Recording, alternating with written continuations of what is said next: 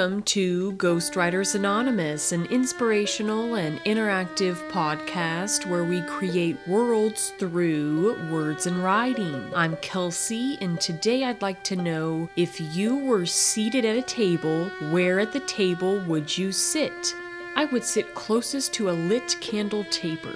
I was inspired yesterday because a storm had been building throughout the afternoon, and I went to go get my car inspected, and while I was at the shop, the wind kept suctioning the front door open. I was sitting right next to the door, so it was kind of fun for me because I liked watching the door stand open and sway back and forth before closing again, only to be opened a few seconds later. The automatic doorbell would ding off and on. It made me feel like the wind was personified and just wasn't sure what he wanted to do. Did he want to come into the shop? Did he not? I just really got lost in this make-believe feeling. One of the shop partners was in his office, and I think he kept hearing the doorbell go on and off at these weird intervals. So he stepped outside and tried to latch the door, but it was just going to do its own thing anyway. It inspired me because as I was seeing this unfold, I thought I should somehow incorporate the wind more into my story. I had plans to anyway, I just haven't written much about it. All of it stems through my short story of Abu Gham in one of our much earlier episodes, and I mentioned the wind again in Olga's Wrong Way Home, where she's seeking direction and she's letting the wind guide her, but it's mischievous and it really leads her to a much more dangerous route home. Seeing the wind open and close this door at the car shop, I thought I should make the wind materialize into a person. Who would that person be?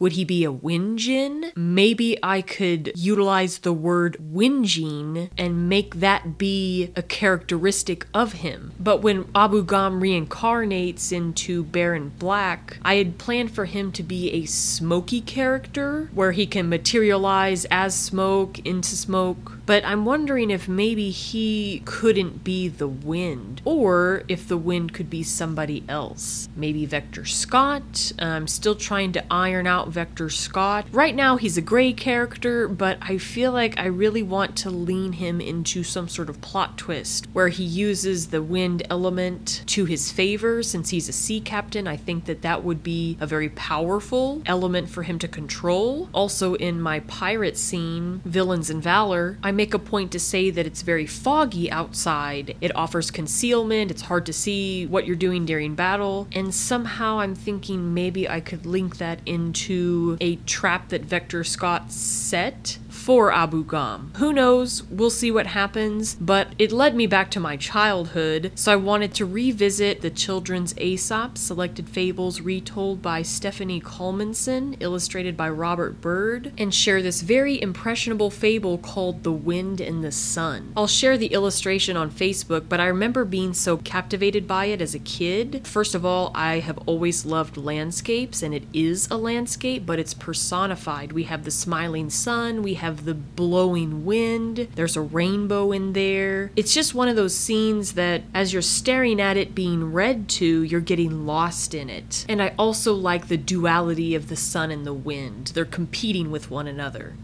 I'm stronger. No, I'm stronger. No, I am. The wind and the sun had been arguing this way for hours. Finally, they decided to put their strength to the test. Whoever was able to get the coat off the next traveler to pass by would be declared the strongest. While they waited, they continued their bickering. "This is going to be easy," bragged the wind. "A huff here, a puff there, and that coat will be a memory." "You think you're such a big shot," said the sun, "but I wouldn't get too puffed up if I were you. You see, I am sure I have the better way to get the coat off." Just then a man with his overcoat wrapped tightly around him headed in their direction. "You can go first," said the sun to the wind, and the sun ducked behind the cloud to watch. The wind drew in his breath and blew with all his might. The coat's tail waved a little bit, but the man just hugged the coat to him closer than before. The wind tried again and again until finally he was all tired out. "Now it's my turn," said the sun calmly. She grew as bright as she knew how and baked the man gently in her warm rays. Sure enough, the man slowed down and then stopped altogether. He lifted his face to the sun and held it there, smiling for a moment. Then he untied his coat and let it drop to the ground. Not only did he take off his coat, he took off all his clothes and went splashing happily in the nearby stream. "What do you think of that?" asked the sun. But the wind didn't answer. He was long gone. On top of everything, he was a sore loser. And the moral of the story is, kindness works better than force.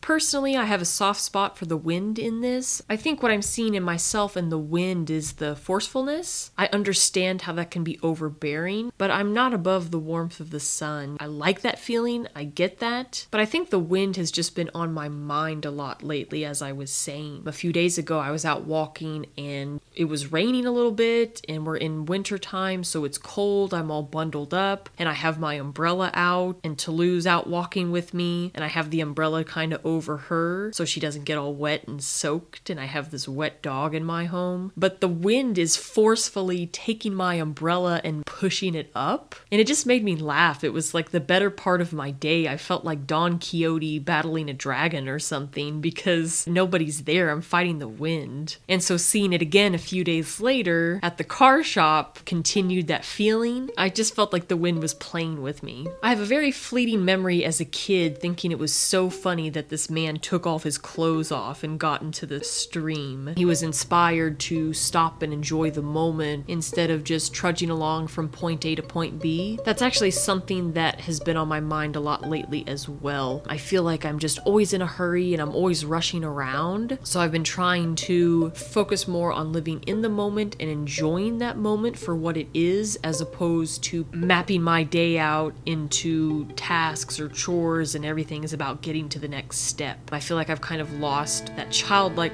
quality to my days where fun could be had at every corner. And while in the fable the sun inspired this man, I think the wind is what's been inspiring me lately. I'm gonna make like the wind and blow on out of here.